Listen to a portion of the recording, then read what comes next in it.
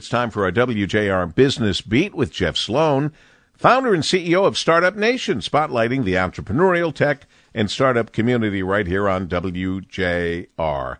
Good morning, Jeff. Good morning, Paul. It's Friday, and this morning on the Business Beat, we've got a preview of our business biography show, which airs every Saturday right here on WJR at 1 p.m. Now, tomorrow's show features an amazing story, Paul. It's the story of how Brian Elias created Hanson's in 1988 with $5,000 and grew it to a major success, culminating in a sale of the company in 2017 that is nothing less than the stuff of dreams for any entrepreneur. Here's a teaser, Paul. Brian. I started Hanson's with $5,000.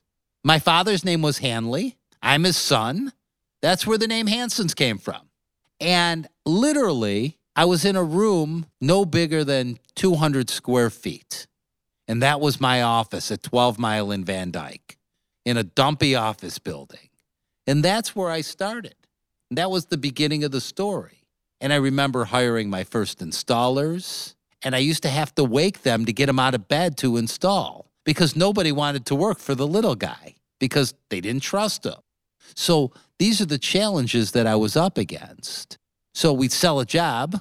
Nobody gave me credit. So I had to go and run and take the money from the customer to go give it to the supplier to make my windows for me. And then the day I installed the windows, part of my deal with them, because they didn't trust me, and I didn't blame them, is I had to go pay the window bill the minute that money came in. That went on only for 4 or 5 months, and then they got to get comfortable with me. And I always paid everything early. I did everything to make sure that my supplier was my partner.